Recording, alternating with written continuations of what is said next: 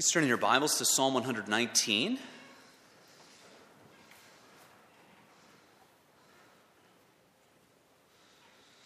Psalm 119, we will begin reading at verse 33 for our Old Testament reading today.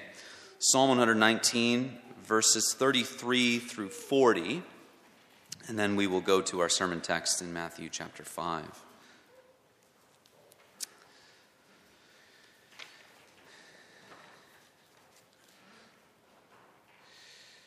Psalm 119, verse 33, page 958 for using the Pew Bible in front of you. This is God's holy word. He gives it to us for our good. Let's give our attention to its reading. Teach me, O Lord, to follow your decrees. Then I will keep them to the end. Give me understanding, and I will keep your law and obey it with all my heart. Direct me in the path of your commands, for there I find delight. Turn my heart toward your statutes and not toward selfish gain. Turn my eyes away from worthless things. Preserve my life according to your word. Fulfill your promise to your servant so that you may be feared. Take away the disgrace I dread, for your laws are good. How I long for your precepts. Preserve my life in your righteousness. Amen. And then, if you would, turn to Matthew chapter 5. Matthew chapter 5, our sermon text this morning.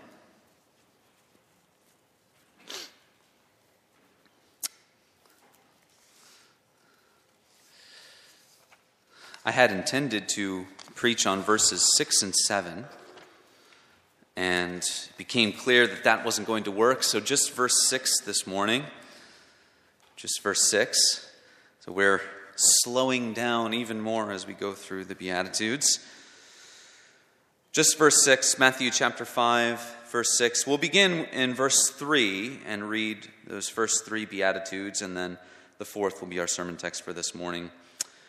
Let us hear once again God's holy and inspired word. For the grass withers and the flower fades. The word of the Lord endures forever.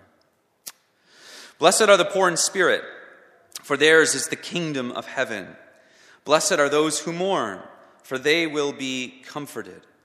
Blessed are the meek, for they will inherit the earth. In today's text. Blessed are those who hunger and thirst for righteousness, for they will be filled. This is the word of the Lord. Thanks be to God. Let us bow in prayer once more. Merciful God, what we know not, teach us. What we have not, give us. And what we are not, make us. For your Son's sake. Amen.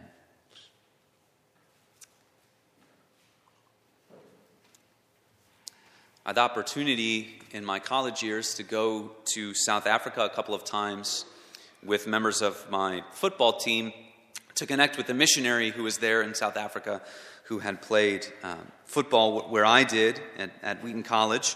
And the second time I was able to go, I was able to have a very unique experience of riding on horseback through something of a wild game park in South Africa. And we were all very excited about this, probably 15 of us who had come from the Chicago area all the way to South Africa. And we had about 10 days of working at an orphanage there. And then we had a couple days to sort of do some other activities in the country. So we're going to the stables to pick out our horses. We found out, I don't know much about these kinds of things. It seems the horses were a little bit smaller than what you would expect to find in America. And we found out that some of the bigger members of our crew, some of the offensive and defensive linemen, were not going to be able to ride on the horses. The owner said, there's no way I'm not putting any of you bigger guys on my horses. And so you can imagine how maybe college boys, college athletes might handle this, which is to say not too well. We gloated, some of the slighter guys, we gloated over the bigger ones, basically saying, we're going to have an awesome day. Sorry that you have to miss out on it. And it was quite an experience. I remember riding on a horse just a stone's throw from giraffes who were running, and impalas leaping, and zebras snacking, and even a sleeping rhino. I found out later that I got much too close to it and put myself in some danger, because there was no way that my horse would have been able to run away if he got angry enough. But as you might have guessed, these stories often go. Those who did not get to go on the horseback actually may have had the neater experience. They were riding around in a truck bed with one of the rangers, and there's sort of different sections of these game parks, and we, as you probably could have guessed, did not go on horseback into the sections that had the lions. But these guys got to go there. And it actually was feeding day. And if you know anything about these wild game parks, right after lions feed, they'll sleep for a few days mostly. There'll be almost no activity. And then as you get closer and closer to feeding day, their activity increases. Their hunger causes them to be worked up almost into a frenzy. And so the day before they feed and feeding day, they're as active as they will ever be. And they're obviously, you throw these huge slabs of meat over towards them, and they just go crazy and gorge themselves on it. The idea is that hunger causes movement. Hunger causes activity. And if you have the chance to see a great animal like a lion eat when he is hungry, it is a truly amazing sight, as long as you're not the one in his sights. When you are hungry, you move to satisfy your hunger. You take action, and if you find what you need, satisfaction is not very far away. Thirst is not much different. You remember probably playing as a kid outside in the hot summer sun, and you play for a little bit too long. You get a little bit too thirsty. You sort of barge through the door. You're looking for anything that's cold and wet to guzzle it down. I usually, as a kid, would run into the room and steal Mom's sweet tea that was always sitting on the counter. Hunger and thirst come out of a place of want and need. You don't have something, you don't have food in your stomach, so you want it. You haven't had anything to drink, and so your throat is parched, so you move to go and find something. Jesus tells us that spiritual life in his kingdom depends on these categories of hunger and thirst as they function not physically, but spiritually. Blessed are those who hunger and thirst after righteousness. And if we remember the first three Beatitudes, what are they often dealing with? They're dealing with emptiness, that there is something that we lack. Blessed are the poor in spirit. Blessed are those who look inward and see that they don't have everything that they need. Knowledge of that emptiness, knowledge of that spiritual bankruptcy drives us to Jesus Christ, who is the bread of life, who is living water for our souls. And as we come to Christ, there's an ongoing effect that we grow in our appetite for true spiritual things. We develop a taste for the things of God.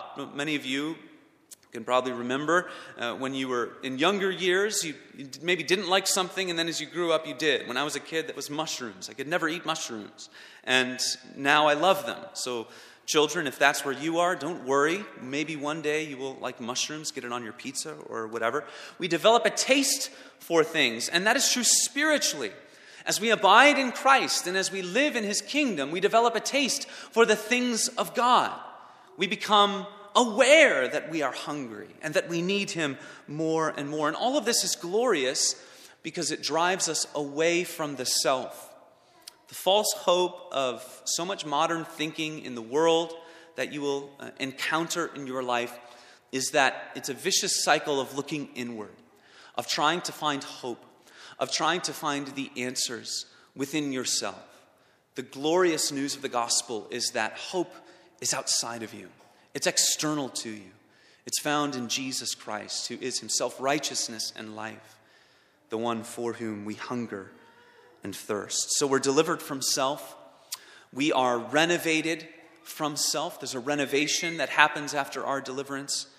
And then we live in the hope that one day we will not find ourselves. That is not the Christian hope, not that we would find ourselves one day, but that we would see our King. Not that we would find ourselves, but that we would see Jesus. So first, the deliverance from the self. The first three Beatitudes, as we said, put this idea of spiritual bankruptcy or hopelessness front and center. The kingdom of God belongs to those who recognize that all they can come with are empty hands. That's all we have to bring before God. If we try to bring anything, our accomplishments, we try to bring our zeal, if we try to bring anything at all, it will not do. God demands that we come with a poverty of spirit, with a spiritual humility. As I mentioned, modern thinking is a vicious cycle of always being curved in on itself, always looking inward and towards the self. And you can never be freed from those shackles that it creates because it constantly goes back to the self. It's important to recognize the ways in which Christian hope, the Christian gospel, and Christian redemption clearly diverges from worldly hope at this point. In this world today, there are books, there are spiritual practices, there are conferences, there are multiple billion-dollar industries built around the principles of teaching you to believe that when you look inward and you think you find hopelessness, you think you find a need for salvation, what you are actually seeing is just, or what you are confronted with is an inability to believe in the goodness of yourself. Train yourself to truly believe that you are not as bad as you seem, that there is a goodness there that you can find in and of yourself. You feel a certain way, or that you would like to be a certain way. You can pay large amounts of money to have people tell you that whatever you feel is right, whatever you feel is good, and whatever you feel is okay, and you ought to pursue that. You can pay more money to have your life and your body even conform to these feelings. And you can even go to court if you are offended. People refuse to acquiesce to the reality that you are attempting to create around you. You're called the wrong thing, and you can sue. Someone neglects to make something for your wedding because of a moral conviction. You can sue and put them out of business. We should recognize what this is all about. We can't blame people for trying to experience good feelings, for trying to be happy. Everyone wants to be happy. It's a great part of the American dream, right? In our land, there's the great principle. There are the inalienable rights of life and liberty and the pursuit of happiness. But in our world today, there's this maniacal pursuit to try to be happy, to be satisfied, to be content. If we were to put it in kind of a modern day beatitude, we'd say, happy are those who hunger and thirst after happiness. And you will be happy if you seek that which makes you happy. But that's not what Jesus says. Blessed, that is happy, or they will possess indestructible joy, who hunger and thirst after righteousness. The thinking of Christ's kingdom cuts against this worldly thinking. If you try to find happiness through what you think would make you happy, you look inward, well, what would make me happy? And then you pursue that, what will be the map that you always follow? It will be yourself. It will be following the leadings of your own heart. But return to the beginning of the Sermon on the Mount. Where is our starting place? Where do we start? Spiritual bankruptcy. Hopelessness in self, and an empty hand. We said last week that everything in the Sermon on the Mount, nothing that we find there is a natural quality. It can only come about through God's grace. We can only receive it by God's grace. And because of that, we ought to distrust ourselves. We distrust our own ability to produce any of these things on our own. We return to that famous passage that should never be far from our minds, Jeremiah chapter 17, verse 9. The heart is deceitful above all things, and it is desperately sick. Who can understand it? The heart deceives. The human heart deceives. And if you trust this verse, why would you try to shape your life? Why would you try to shape your reality around things that you primarily find in your own heart? Your heart is a faulty guide. It will lead you astray if you trust it. In the face of the human heart, we have God's word, which is not a faulty guide. It is a trustworthy guide. We're using Psalm 119 as a bit of a backdrop to understanding the Sermon on the Mount, the righteousness that God creates. Listen to how Psalm 119 opens. Blessed, so here we have kind of an Old Testament beatitude. Blessed are those whose way is blameless, who walk in the law of the Lord.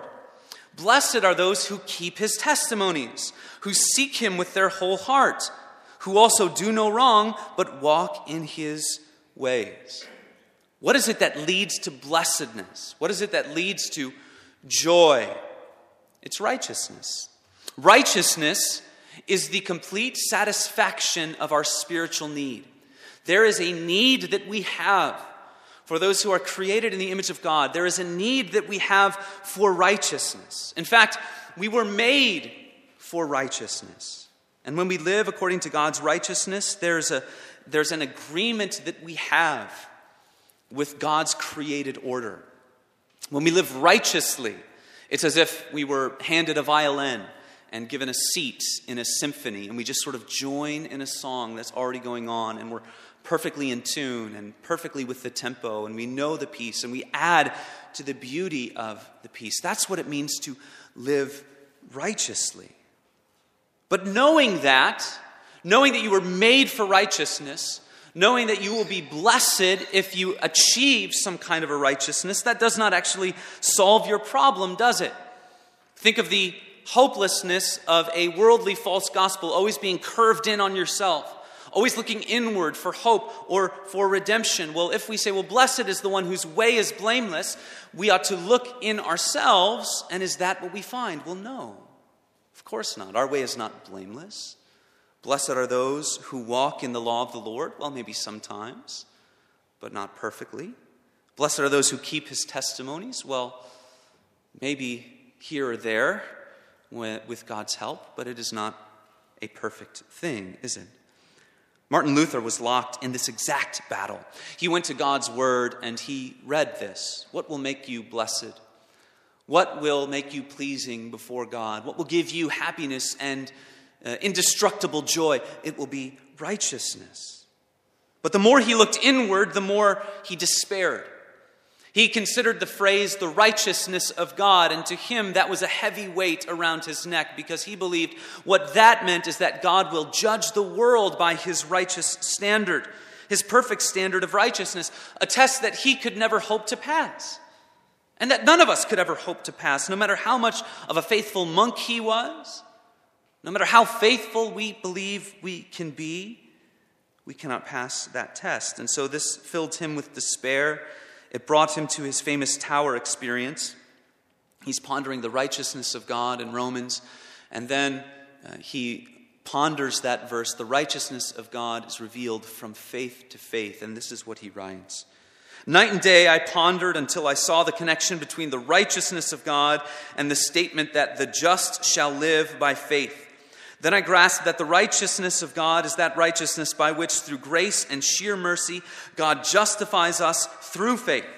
There I felt myself to be reborn and to have gone through the open doors into paradise.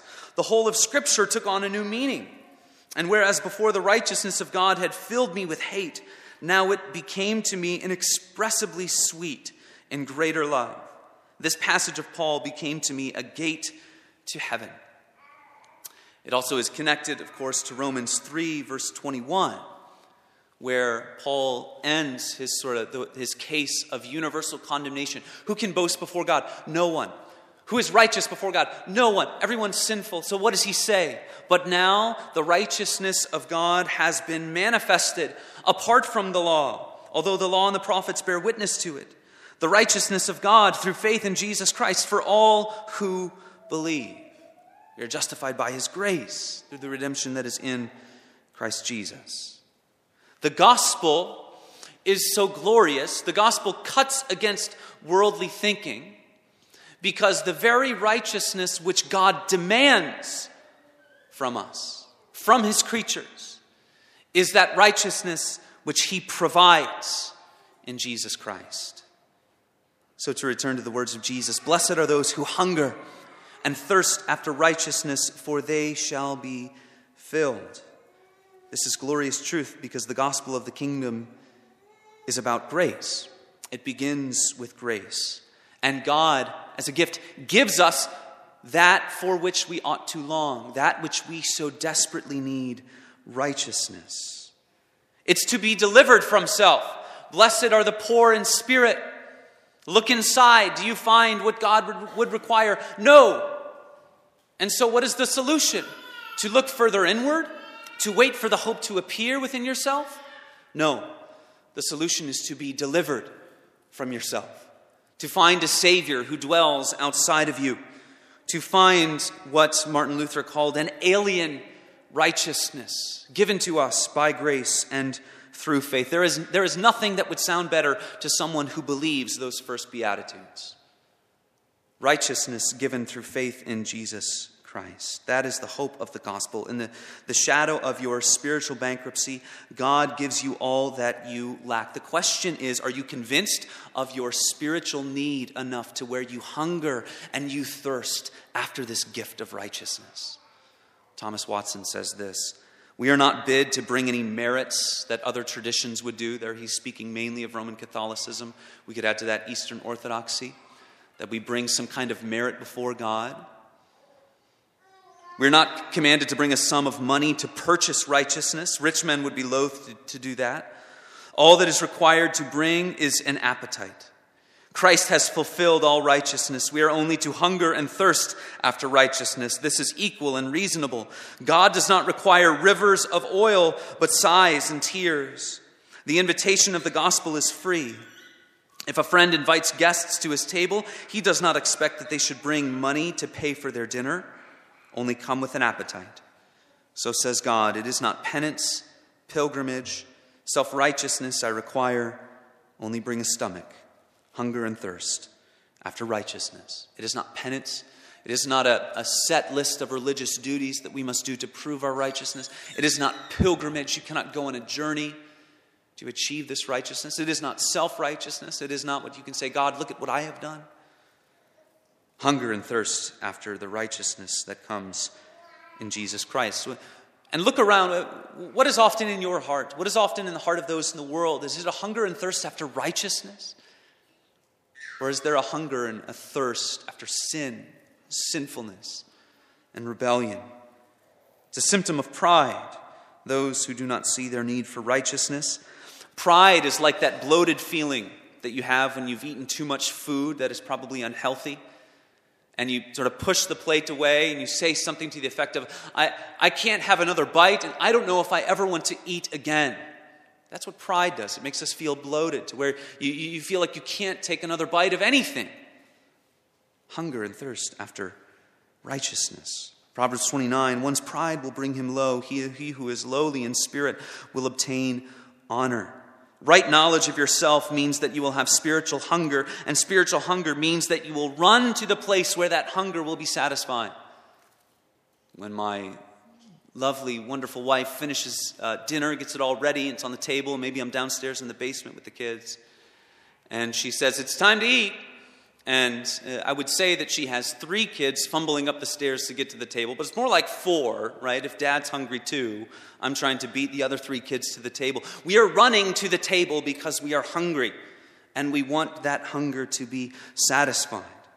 So the true test of a spiritual appetite is this: do you run to Christ at the announcement of the gospel?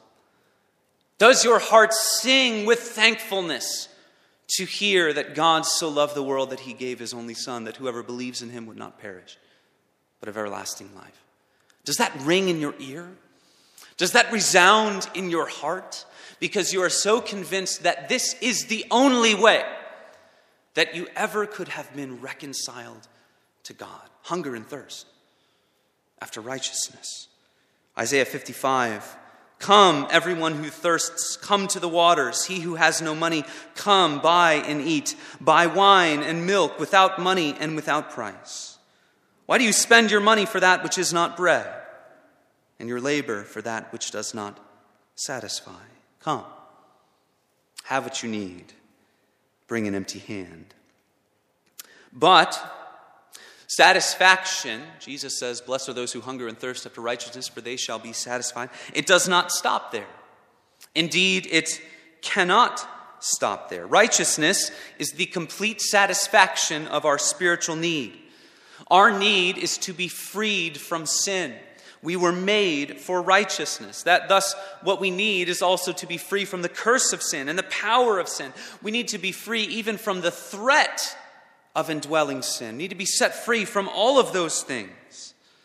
Our catechism says, in Christ we are set free not only from the guilt of sin, but from the power of sin.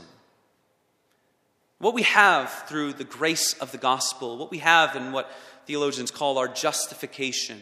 By faith, we're forgiven, we're declared righteous. It's something that cannot be reversed, to be placed in Christ. How unfitting would it be to accept righteousness which is imputed to us? And that's what happens in our justification. It's granted freely, it's put into our account. The way you can think about it, like a bank account. How unfitting would it be to accept righteousness which is imputed and reject righteousness which is imparted? Reject righteousness that God creates in us through those who abide in Christ. We say, well, I'll take the fire insurance, God. You know, getting into heaven for absolutely free, that sounds pretty good. But I think I'm good with my life. The way I'm living, creating the life that I want to live, I'm good with that. So I'll take the fire insurance, but I don't want anything else. I don't want to have the growth. You see, to hunger and thirst for righteousness is to hunger and thirst for it in all facets. It is wanting a righteousness of position. Believe in Christ, you will be set free. But it's also a hungering and a thirsting of a righteousness of possession, of vital possession. A righteousness of position in Christ by faith, a righteousness of possession. And we call that the process of sanctification, that which the Spirit brings about in our lives by the power of God's Word and what Christ gives to us, this ongoing benefit of the bread of life. And the Spirit creates in our lives the fruits of the Spirit, the virtues of the Christian life. If we hunger after righteousness, it's not just that which comes through justification, though that is obviously a glorious thing. It is that which we experience as God actually conforms us to the image of Christ, because we understand we were made for righteousness. Biblical commands say, walk according to the manner in which he walked. A right walk. There's a vitality to it. There's an ongoing nature. The Christian life is a life. It's not a moment, it's a life lived unto the glory of God and in conformity with his commandments. And Jesus says, if you love me, you will keep my commandments. Listen to what we read in Psalm 119. Incline my heart to your testimonies and not to selfish gain. And create a desire in me for these things. Turn my eyes from looking at worthless things and give me life in your ways, the ways of God, walking along the path. Psalm 119, verse 40, the end of our Old Testament reading. Behold, I long for your precepts. In your righteousness, give me life. J.I. Packer says, we are only living truly human lives just so far as we are laboring to keep God's commandments no further. What does it mean to be human? To hunger and thirst after righteousness. A righteousness of position and a righteousness of possession. Return to Jesus' picture of hunger and thirst, hungering and thirsting after righteousness. It cannot stop simply with the recognition that the gospel is true. We are to hunger and thirst that our lives would be filled with the fruit of righteousness. Listen to Philippians 1, verse 9. Paul says, it is my prayer that your love may abound more and more. Growth. With knowledge and all discernment, so that you may approve what is excellent and so be pure and blameless for the day of Christ. There's a purity and a blamelessness that is connected to the day of judgment because of what God does in our lives. We are saved by grace alone, through faith. But the faith that saves is never alone. To have this hunger and this thirst is to be blessed to see God's work in you, to create what the Bible calls the fruit of righteousness. So here are a few tests to examine your own spiritual appetite for righteousness. What occupies your thoughts? What shapes your goals? To what do you devote your time? Psalm 119, verse 20 says this, "My soul is consumed with longing for your rules at all times." The psalmist there desires righteousness. So what occupies your thoughts? Glory of God? His righteousness? The glory of the Savior? The love that you have for him? What shapes your goals? Do you want to honor God in all that you do? Is that what you are most concerned with? To what do you devote your time? It's not to say that every single thing that you do needs to have its primary concern to be growing in your knowledge or anything like that. But everything that you do ought to be oriented towards the glory of God in a way that is fitting, because you are longing and thirsting and hungering for righteousness. Second, do you go where you can expect to find growth in righteousness? Do you put yourself in the way of growing in righteousness? So do you go to God's Word regularly, expecting that it is through that, as you read the Scriptures, by the illumination and the work of the Holy Spirit, you will grow in righteousness? Psalm 119, verse 15. "I will meditate on your precepts and fix my eyes on your ways. I will delight in your statutes. I will not forget your word. Deal bountifully with your servant, that I may live and keep your word." If you live truly according to a suspicion of yourself, the deceitfulness of the human heart is a faulty guide. Do you then fill your mind? Do you fill your heart with the truth that can renew your mind, that can create a life of righteousness? So do you go to God's Word? Do you go to prayer regularly? God has promised blessing through the exercise of prayer. Jesus says it in this very discourse in the Sermon on the Mount. Matthew 6, verse 6, "When you pray, go into your room and shut the door and pray to your Father who is in secret, and your Father who sees in secret will reward you." What is the reward that we can expect? Earthly riches? Success? No. Life in the kingdom of God. Learning about the appetite that we actually have for the bread of life, and growing in our ability to know it and grow in it. So do you go to God's Word? Do you go to prayer? Do you go to worship? Do you attend to the assembly of God's people? Sitting under the proclamation of the Word and sacrament is a patient, faith-filled expectation that God is sanctifying you and fitting you for heaven, conforming you to Christ's image. We are confident in the things that God commands us to do, because that's where we can expect to find the blessing of Christ by the power of the Spirit. So do we attend to worship? Do we sit under the regular preaching of God's Word? Do we believe that this is how God will feed us? So do you go where you expect to find righteousness? And then finally, do you accept the discipline and the chastening of God? Do you accept the trials of life because you understand that these things bring you along in holiness? Hebrews chapter 12 says this, "God disciplines us for our good, that we may share his holiness. Strive for peace with everyone, and for the holiness without which no one will see the Lord." Do you accept the discipline and the chastening of God because you say, by this God is making me holier, that he is refining me of something that is unacceptable to him? What's your attitude towards those things, towards the discipline of God? The other side, what is your attitude towards the trials of life, which can be very difficult and agonizing? But God says all things work together for his glory and for our good. So do we accept them because he's making us to share in his holiness? Jesus says, "Blessed are those who hunger and thirst after righteousness, for they shall be satisfied," or they shall be filled.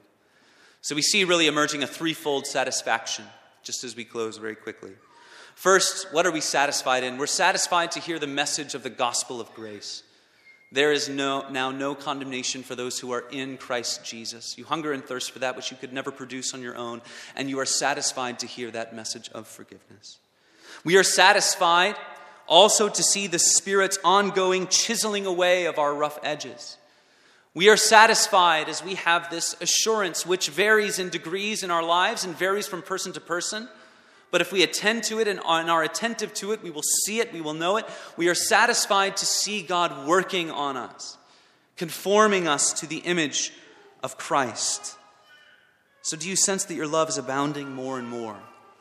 Your outer self may be wasting away. Is your inner self being renewed day by day? You are satisfied if you see and you know those things. But we are especially filled with hope that one day, the last day, we will be set free from sin. Right? We were made for righteousness. So what we were made to know and to glory in is not just the message of forgiveness that is glorious, not just the ongoing work of the Spirit that is glorious as well, but one day we will be fully set free from the curse of sin and death. All the power of indwelling sin will be banished forever, and there will be nothing but righteousness in God's kingdom forever and ever. We will be set free from sin and made perfectly righteous. And that day will not be glorious because we will have found ourselves or we achieve something for ourselves that we've always wanted, but it will be glorious because we will be satisfied to see our King. Psalm 17, as for me, I shall behold your face in righteousness. When I awake, I shall be satisfied with your likeness. The New Testament twin of that verse could possibly be 1 John 3, verse 2. We know that when he appears, we shall be like him, because we shall see him as he is. When he appears, we shall be like him. What is Jesus like? He is righteous. He is holy. He is without sin. We shall be like him because we shall see him as he is. To hunger and thirst after righteousness is to hunger and thirst for Jesus Christ in every facet. A righteousness of possession, a righteousness of position, a righteousness of fully being set free at the last day. Hunger and thirst to see him, because that is hungering and thirsting after righteousness. Let's pray. Great God and Heavenly Father, we praise you and we thank you for these truths. We are grateful to have known and heard them. We ask that you would create in us a desire for all of these things. We thank you for the truth of the gospel. We thank you for the truth of your ongoing work in us. And we praise you for the day that is to come, where sin, rebellion will be done away with forever. Would you purge those things from us even now, that we would long to be righteous, that to see you create that in us. We know it will always be a struggle, but give us that hunger, that taste for these things through the power of the Spirit. In the name of Christ we pray. Amen.